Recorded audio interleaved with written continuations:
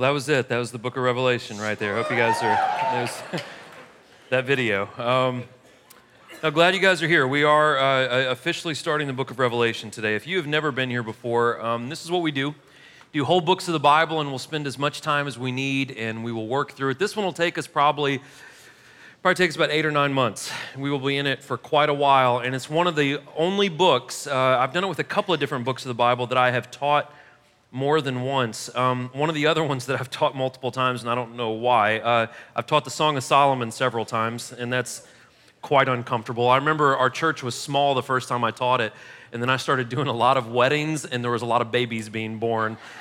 And so I was like, well, if the church is ever hurting attendance-wise, I'll just teach Song of Solomon again, get the population back up, and move forward. But the book of Revelation kind of has the opposite effect. It's I've taught this in 2010, I taught it again in 2013, and then this will be my third time teaching it through. And I'll tell you guys, it is, and excuse me for a second, that last song just messes me up. So it's my third time I've heard it this weekend, and I just cry like a baby over in the corner before I get up here. But every time I teach the book of Revelation, I learn something new. It is truly a fascinating and unique piece of literature. There's nothing like it.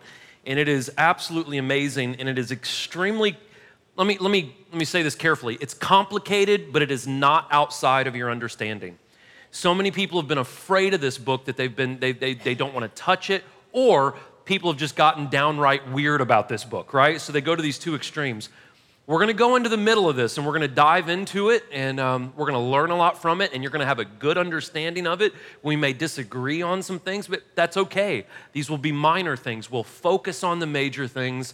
We'll pull out the major themes, and you guys will be really, really blessed by this book. So here's what I want to do today. We are going to just kind of scratch the surface today, and we're going to do an introduction to this book. Now, again, we're going to spend a lot of time in this book. We're not going to rush through this book, so don't get impatient. We'll get to the crazy stuff and the fun stuff, but it's going to take us a little bit to build a foundation. So today I'm going to do an introduction to this book, and we're going to talk about different reasons why we would study the book of Revelation, some different schools of thought and different ways of interpreting it, different ways of applying time to Revelation. And we'll just kind of build a foundation today, talk a little bit about the authors of Revelation, and then next week we'll get into chapter 1, and we'll just go rocking and rolling word by word, verse by verse, until we're done with it, okay? So, you should have a notes handout in front of you, has everything that I'm going to say on there, everything that's going to be on the screens. Now listen, if you come to this church, or if you're new to this church, you'll see this. Every week you guys get one of those handouts. I think you should keep them all the time because it's a good reference for you. But for the book of Revelation, I really encourage you to keep those. Stick them in the back of your Bible or get a folder and stick them back there because there is so much information that you could just kind of go back and brush up on stuff as we get deep into this. So please keep those. Another way to keep up is if you have the app. So if you don't have a handout, if you click on service times and sermon notes, all the notes will be up there. All the lessons will be on the app and on the website every single week so you can keep up. They're on our Facebook as well. So you're going to want to be present for this, and you're going to want to kind of work at it a little bit, okay? You're going to love it. So all that being said, let me pray. We will jump into this. We're going to do this introduction, and then next week we will get into the text, okay? All right, let me pray. Lord Jesus, God, we love you. Lord, we thank you, God. Thank you, Lord, for all these people who've come out this morning, God, to hear about your word and to tackle a very complicated but very important book of the Bible. Lord, I pray that you just give us wisdom. I pray that we can focus on the main objectives and what you want us to pull out of the passages in the scriptures. I pray, God, that this will bring us closer to you and bring us closer to each other. Lord, we pray this morning that you bless every church in our city. Pray that you bless every nonprofit in our city, the schools of our city, the government of our city. And Lord, we just thank you, God, that we live in a nation that's free where we can speak of these things openly and learn. And God, we just pray that you keep your hand on us, Lord. Grow us this morning. And pray all of this in Jesus' name. Amen. Okay, so why Revelation? One of the reasons that Revelation is important is Revelation was written for Christians. Now, if you're in this room and you are not a mature Christian, maybe you're not a Christian at all, that doesn't mean that you should avoid being here for this series. But the reason why Revelation is at the end of the Bible is because it is intended to be read last. And a common mistake that a lot of new Christians and a lot of non-believers make is they go right to the book of Revelation. And the reason why so many people don't understand the book of Revelation is because they haven't read the entire story leading up to the book of Revelation.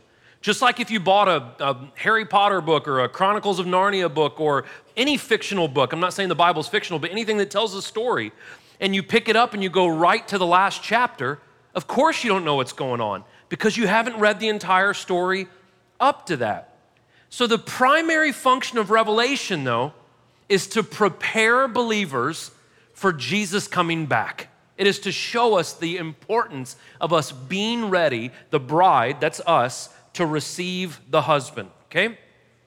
So there is also another reason why we tackle this book is there are special blessings that are bestowed to people from God, to people who will take the time and tackle this book of the Bible.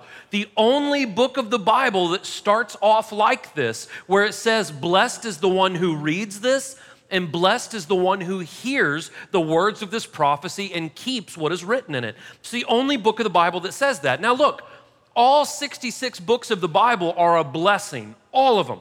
Every single word of the Bible is inspired and breathed by God through men, and they were written down for a reason. But there is something unique about the book of Revelation.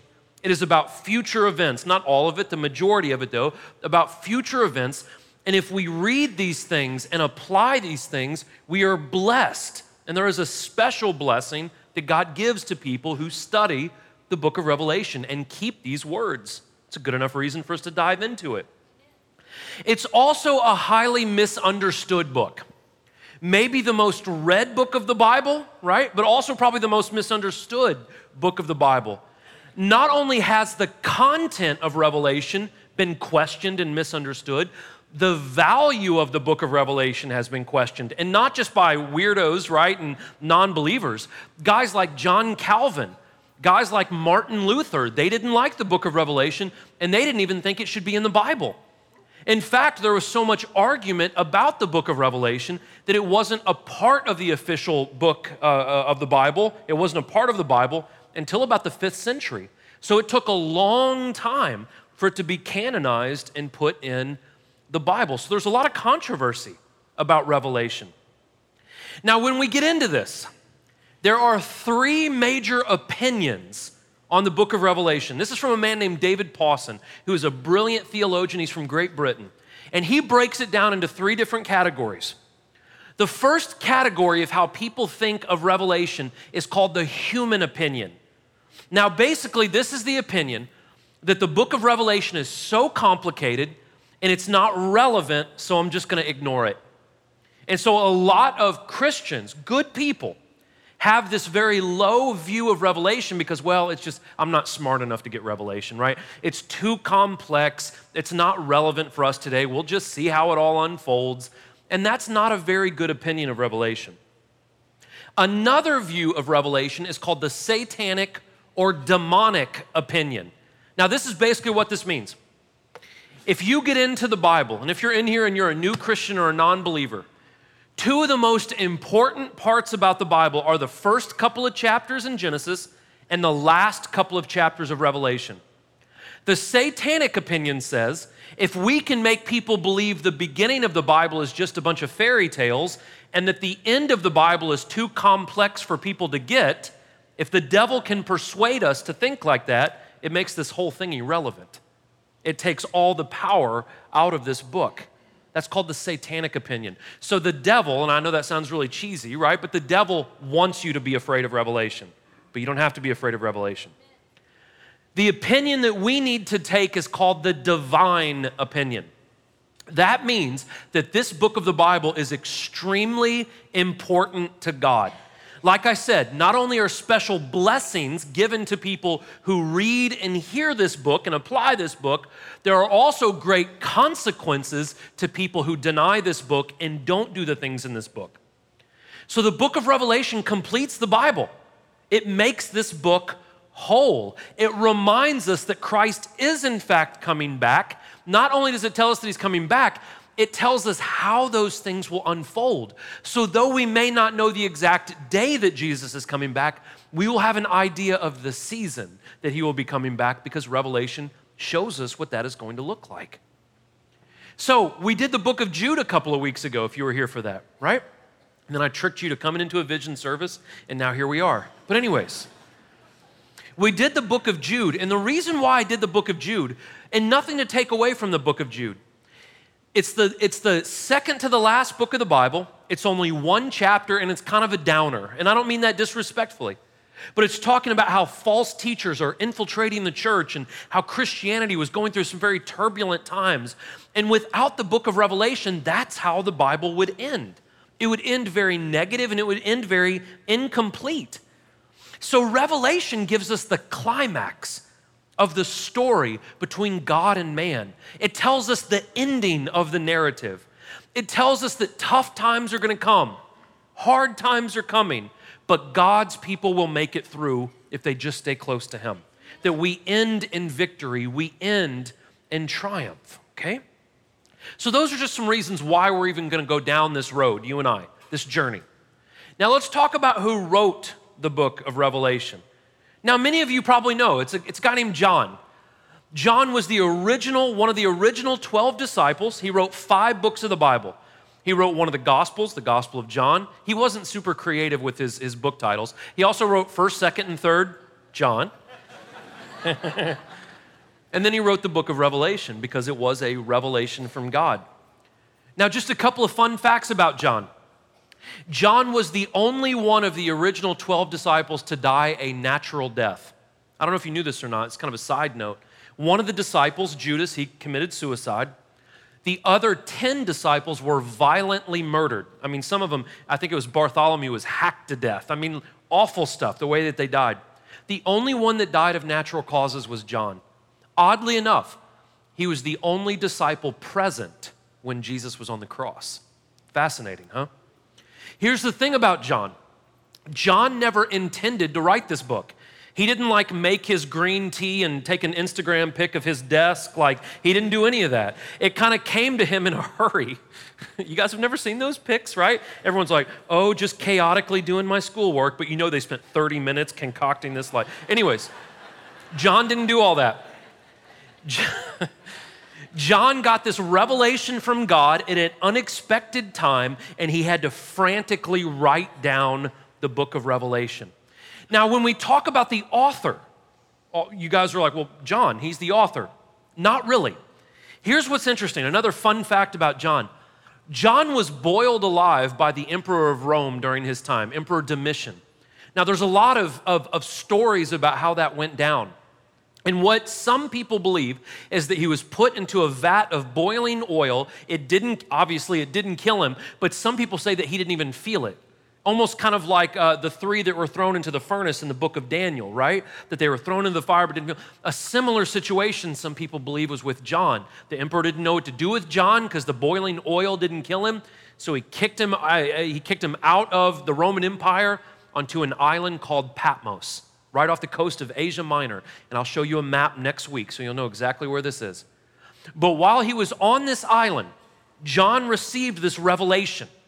It was audible, which means he could hear things, and he could see it. We'll get into this next week, but it says he was in the Spirit. And when he was in the Spirit, these things, he could hear them and see them. And God said, write this down. Take these things down. So when we talk about the author of Revelation, John was just the guy writing it down. He wasn't really the author. God is the author of Revelation. I know that sounds like a churchy thing to say, but it's kind of like if you went into a movie theater and the director and the writer of the movie gave you a pad of paper and a pen and said, I'm about to hit play, write down everything you see.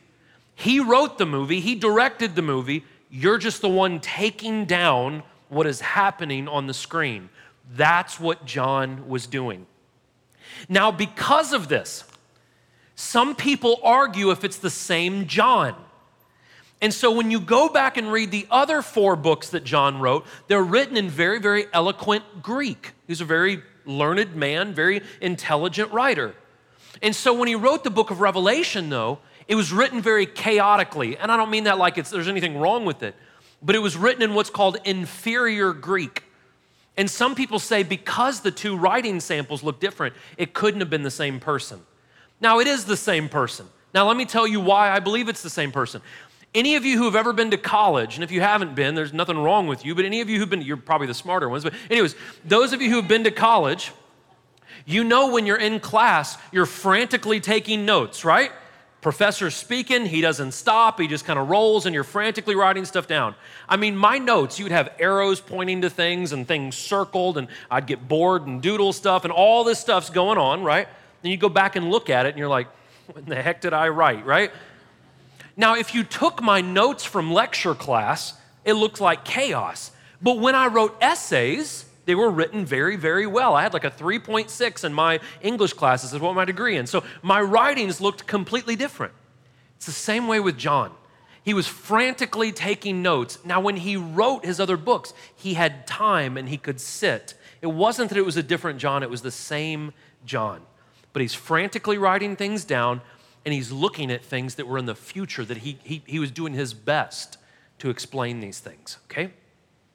So the book of Revelation is considered apocalyptic literature. That sounds pretty heavy. The word apocalypse, though, has kind of gotten a bad rap in our culture. You say apocalypse, we're like, oh, yes, the zombie apocalypse, the nuclear apocalypse. Yeah, those things. That's not what apocalypse really means. Apocalypse simply means an unveiling, a exposing of something. So apocalyptic literature is unveiling things that have not happened yet. That's what the book of Revelation is. And Revelation is unique to all other books of the Bible because it talks about the past, it talks about things that are going on presently in the spiritual world, and then it talks about the future and then the very distant future.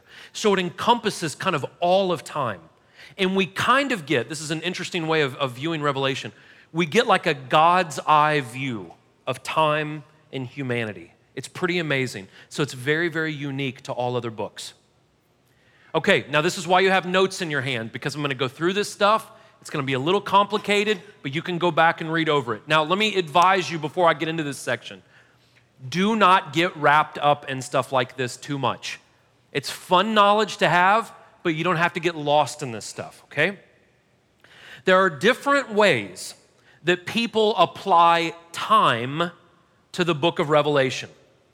The first one is they say Revelation is cyclical. It goes in cycles, that good things happen, bad things happen, on and on it goes forever and ever, cyclical, okay? There's also a way called rhythmic, like this, like a wave. Things get good, things get bad, but they're never quite the same. But there are these waves, these rhythms throughout eternity and throughout human history. Another way that people look at the book of Revelation is optimistically. I've never met this person, but they think the world is just always getting better, right? Things are getting better. Humans are better than they've ever been. The government is better than it's ever been. The world is better than it's ever been. It's always getting good. The other view of looking at time when it applies to Revelation is pessimistically. It's getting worse, right? Just talk to your grandparents, right? Well, when I was young, it was much better, right?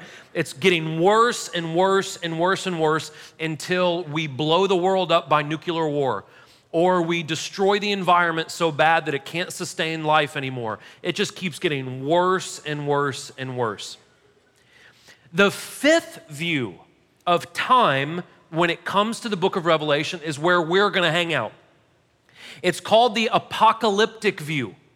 Now, what it means is this, and I drew you this fancy little diagram up here, that things are going to get bad, bad, bad, bad, bad, and then something is going to happen, and then it's going to get good and stay good forever. That's what the apocalyptic view is. That's how Revelation is written. Bad, bad, bad, bad, bad. Something happens. I'll tell you what that is here in a second. And then it is good, good, good forever. Now, there are three groups of people that subscribe to an apocalyptic view of the future. That is Jewish people, communists, and Christians. Now, the way that they see this thing happening and changing the world is vastly different. The Jewish people believe it's going to be bad, bad, bad, bad, bad, and then the Messiah is going to come and it's going to be good. They don't believe the Messiah has come yet. Communists believe it's going to get bad, bad, bad, bad, bad. Then there will be some kind of a revolution, a governmental revolution, a social revolution, and then there will be a perfect utopian state and things will be good forever, right? Don't hold your breath. The last one, Christians believe it will get bad, bad, bad, bad, bad, and then Jesus Christ will come back and it will be good, heaven, right? It'll be good forever. That's the apocalyptic view. Another very important part of apocalyptic literature, and this is where a lot of people really talk a lot about Revelation, are symbols and numbers. There's a lot of numbers in the book of Revelation. 666, that's probably the most famous one, right? A lot of sevens, a lot of 12s, a lot of threes. There's a lot of different numbers all throughout the book of Revelation, and we'll talk about these numbers. There's also a lot of symbols. Now, people get afraid of the symbols, but let me tell you about the symbols in the book of Revelation. Many of them are obvious. The dragon is the devil, right? That's pretty easy to put two and two together. Some of them are obvious. Some of them are explained. If you just read a little bit further, it explains it. So in chapter 1, it talks about these 7 stars. Oh, what are the 7 stars? You read a little bit further, it says that they're churches. Okay, got it, right? Just had to read till the end of the chapter. So some of them are explained. Some of the symbols are paralleled to other scripture. So we just got to dig a little bit more in the Bible, but we can find an explanation. And then when it comes to the very obscure symbols that we're not 100% sure, there's very few of those. So it's shocking. So many people get so intimidated by Revelation, but there's not a lot of obscurity in it. Most of it is understandable. It's explained. Now, this is the part of Revelation where people get weird. This is where people start to break codes, and this is where people start to look at the book of Revelation like it's some kind of almanac, and if I just add every 14th letter, it spells this out, and there's something hidden in the bottom of the Louvre in France, and all this weird stuff, right? And people get super squirrely with the book of Revelation. Do not get too hung up on cryptic numbers and symbols and stuff like that. That's not why Revelation was written. So here's some different schools of interpretation. Now again, this stuff gets a little bit deep, but do not get too hung up on this stuff. So 30% of the book of Revelation has not happened yet. It is future predictions. It is prophecies. There's somewhere in the neighborhood of about 56 prophecies in the book of Revelation. And so because they haven't happened yet, there's a ton of different interpretations. So what we need to know as we get into the book of Revelation is there is not one magic key that just unlocks the book of Revelation. You guys remember when that Bible code book came out maybe 20 years ago, right? It was literally like add up every 8th letter and you'll find out exactly what time Jesus comes back and all this kind of weird stuff. There's nothing like that with the book of Revelation. There are different schools of interpretation, and we have to use kind of all of those at different times. And when we work hard at the book of Revelation, and when we have control and when we're level-headed, we'll get a lot out of this book. The first view is called the preterist view. This is the idea. Some people, when they call themselves a preterist, they believe that the entire book of Revelation was written about the fall of Jerusalem in 70 AD. That would mean that they think the whole book of Revelation is history, it has already happened, and it was simply about this one period of time in the first century of Christianity. Now, the strength of that idea is that it puts the book of Revelation in context. It's a very important thing to do, to put the Bible in context. Who was the author writing to? What was going on during this time period? That's very important to do. So that's a good thing about this view. A bad thing about this view is you have to really kind of manipulate historical events to make everything in the book of Revelation fit, right? You have to really kind of like stretch things and twist things to make it fit, and they don't. And so this view has some weaknesses to it. The second view is called the historicist view. This views the book of Revelation as something that has happened, but something that happens over and over and over again. It's cyclical. The best way to think of that is every generation has an antichrist. We would say that our antichrist was Adolf Hitler, that you had this global leader that came up and was persecuting the Jewish people, but the good God-fearing nation came in and put the evil down, and we moved past it. But it's this idea that Revelation will repeat itself over and over and over again. Now, the strength of that idea is that every generation would read the book of Revelation and believe in it. The weakness of that is that not every single generation has had an Adolf Hitler. Not every generation has had this oppressive dictator that rises up and someone has to come in and shut it down. So you have to, again, really manipulate history to make this view work. Another view is called the futurist view. Now, this is where a lot of modern Christians fall into this camp. The futurist view believes that everything after chapter 3 is in the future, which it is, so that part is correct. Typically, though, people in this camp are real heavy on a rapture, which means Jesus is going to come back before any of us have to go through anything bad. I'm going to let the cat out of the bag real soon. I don't believe in that, and I'll show you that as we go on. If you disagree with me, it's fine, right? We can still love each other and go through this series together, but I don't believe in this word rapture because it's not in the Bible. But anyways, often futurists try to decipher codes in Revelation. They look at Revelation like an almanac. And now I'm not trying to be mean or sarcastic here, but every couple of years, something will happen. I think it was last year or the year before, the blood moons, right? And everyone's like, well, Jesus is coming back Tuesday. You know what I mean? Like people they look at that stuff and they think because it mentions the moon turning to blood in Revelation that if there's a blood moon, which is just a natural phenomenon of the universe, but when that happens, they think, oh, well, there it is. It says it here, that's happening there, we're all toast, right? And so they tend to look at Revelation in codes and almanacs, and that is its weakness. The strength, though, of this is it does acknowledge that the book of Revelation is prophecy, that we need to be looking for these things, that these things have not happened yet, and that's a big strength of this view. The last view is called the idealist view. This basically looks at the book of Revelation like it's a fairy tale, and I don't mean that in a derogatory manner. It looks at it more like a long parable. It's just a story about good and evil, and it's got good morals and good truths. They believe that the underlying theme of Revelations are true, but it's not actual events. These things aren't actually going to happen. It's just to tell us to be good and to fight evil, right? A negative about that is it doesn't really speak about an end time. It's called eschatology. That's the fancy word for that.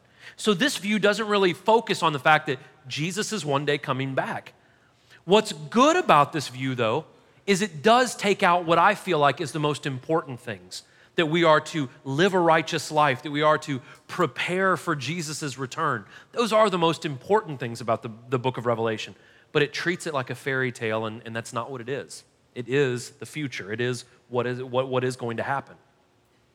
So here's the thing about Revelation, though. You just saw all these different views. I encourage you not to get hung up on those, and I encourage you not to say, well, I am absolutely this. Those different views are tools, and we will use those tools. We will blend those tools. We will use different tools at different times in different parts of Revelation. The reason why is Revelation is very different in 3 different sections. The first 3 chapters of Revelation is extremely simple. And most churches will teach the first 3 chapters of Revelation. It's when you get into the future events, chapters 4 through 18. That's where it gets very complicated. That's where there's a lot of symbols. That's where we really have to dig and be careful. And then the last part, the very distant future, talking about eternity, chapters 19 through 22, that stuff. We're going to treat all 3 of those sections a little bit differently. And so we need to use different tools. We need to look at the context and what is John trying to tell us in these different parts. That's how we're going to break this down, okay? So the point is this, before we get real deep into this book of the Bible is actually extremely practical. Here's what I want you to remember for today. Revelation was written for normal people like you and I. It wasn't written for people who have doctorates in divinity. I mean, they can read it and get a lot from it too. But it wasn't written just for clergy or pastors, or it wasn't written just to sit there and no one ever touch it. It was written for us to read it and for us to get practical, applicable things from it. Now, some of the practical things we get is we get the theme of worship from Revelation.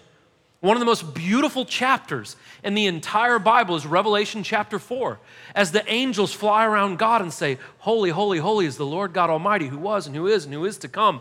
Beautiful scene in heaven that is happening right as we speak. So we get this theme of worship. We get the theme of the persecuted church.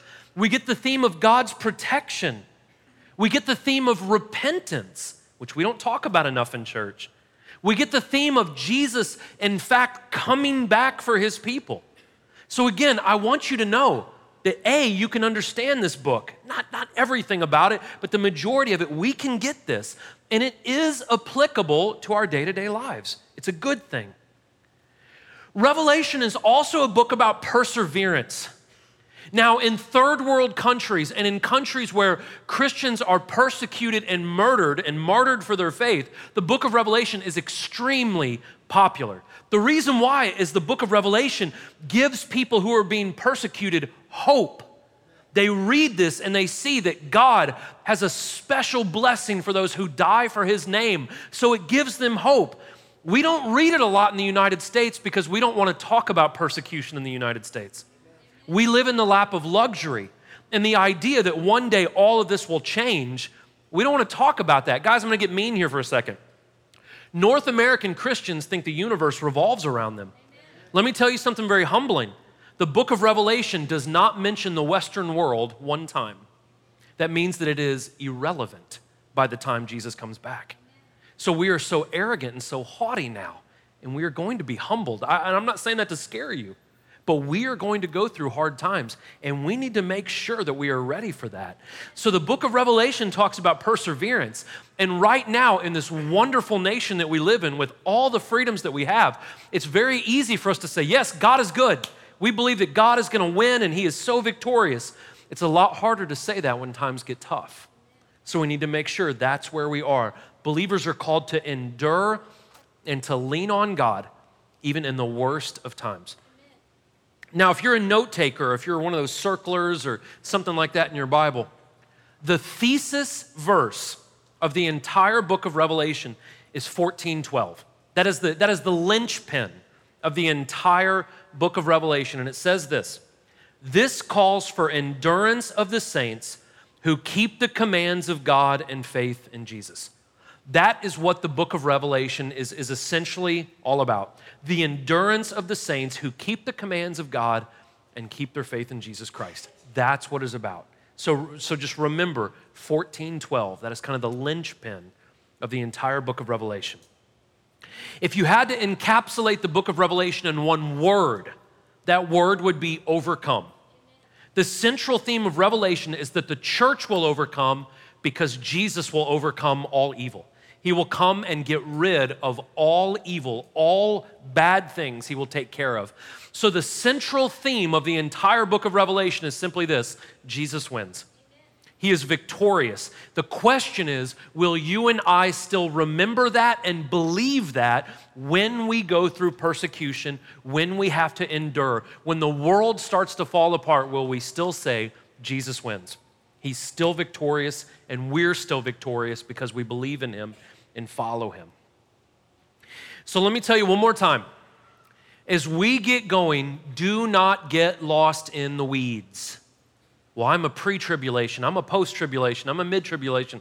That's fine. As long as you're following Jesus, you pre-tribulation people that think we're going to be raptured out before anything bad happens, I hope you're right? I would rather just zap on out of here before anything bad happens. I don't personally believe that's the way it works, but I hope that's the way it works. We can disagree on stuff like that and still get a lot from this book. If we will have an open mind, if we will have a humble heart, this book will absolutely change your life. It is amazing, it is vivid, it is beautiful.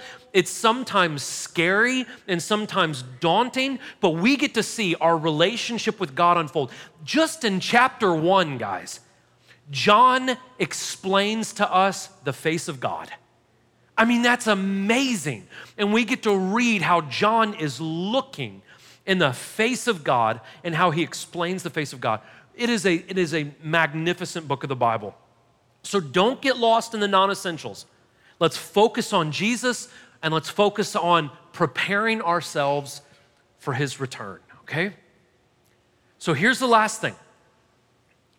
If you and I can focus on the bigger picture, the central themes of this book, if we can focus on Jesus and if we can turn the spotlight on ourselves and make sure that we're right and ready for him, the book of Revelation is going to beg two questions from all of us.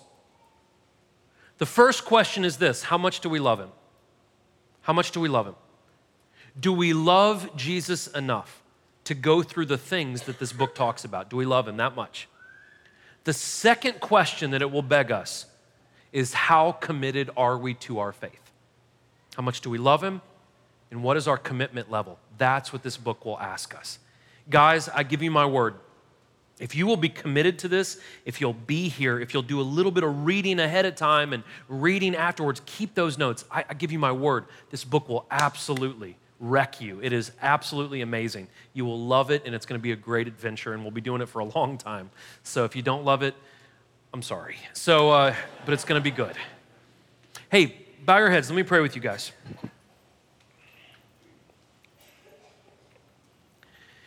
As your heads are bowed and your eyes are closed, a couple of things. One, we have men and women up here at the front if you need prayer for absolutely anything. Anything. It doesn't have to do with anything I talked about today. It can be anything you need. Please let some of these men and women pray for you. Also, if you're in this room and you are either a non-believer but you're interested in this whole thing, this following Jesus thing, maybe you're a new Christian, but you don't know what to do next. You don't know how to pray. You don't know where to go, what to do. Come up here to my right, your left. Phil is up here. He's wearing the Phillies cap. Come up here and talk to him. If you have any questions about Christianity, about what to do next, come up here and talk to him. Last thing is this. All around us where there are lamps on the tables is communion. Now here's what I want you to think about a little bit today as you're taking communion. I want you to ask God to forgive you of your sins. You cannot take communion unless you ask Jesus to forgive you of your sins. But when you take communion today, of course I want you to think about the fact that God gave his only son to die for us, to cover up our shame and our guilt and forgive us of our sin and fill us with his Holy Spirit. Yes, all those things. That's wonderful. Here's the other thing about communion today, though. One day he's coming back. One day he's going to come back and there will be a place where we will live together with him, where there are no tears, there are no sicknesses, there is no pain, there is no war or hunger, there is no hatred or gossip or any of those things. So when you take that communion today, think about that. One day Jesus is going to return and he's going to come back for us. Lord Jesus, God, we love you. Father, I just pray as we start this book, Lord, let us enjoy it. Let us just learn a lot. God, Lord, let our faith grow. And Lord, let us ask hard questions and get real deep into this. And God, we just pray that you bless us, Lord. Your word says that it will, and we trust that, Lord. We know that that's going to happen. Father, we thank you. We put all of our trust in you. And I just pray blessings, and I pray grace and peace and mercy on everyone in this room until we meet again. Lord, we love you, and we thank you, God, in Jesus' name. Amen. I love you guys so much. You're welcome to help yourself. Thank you, guys.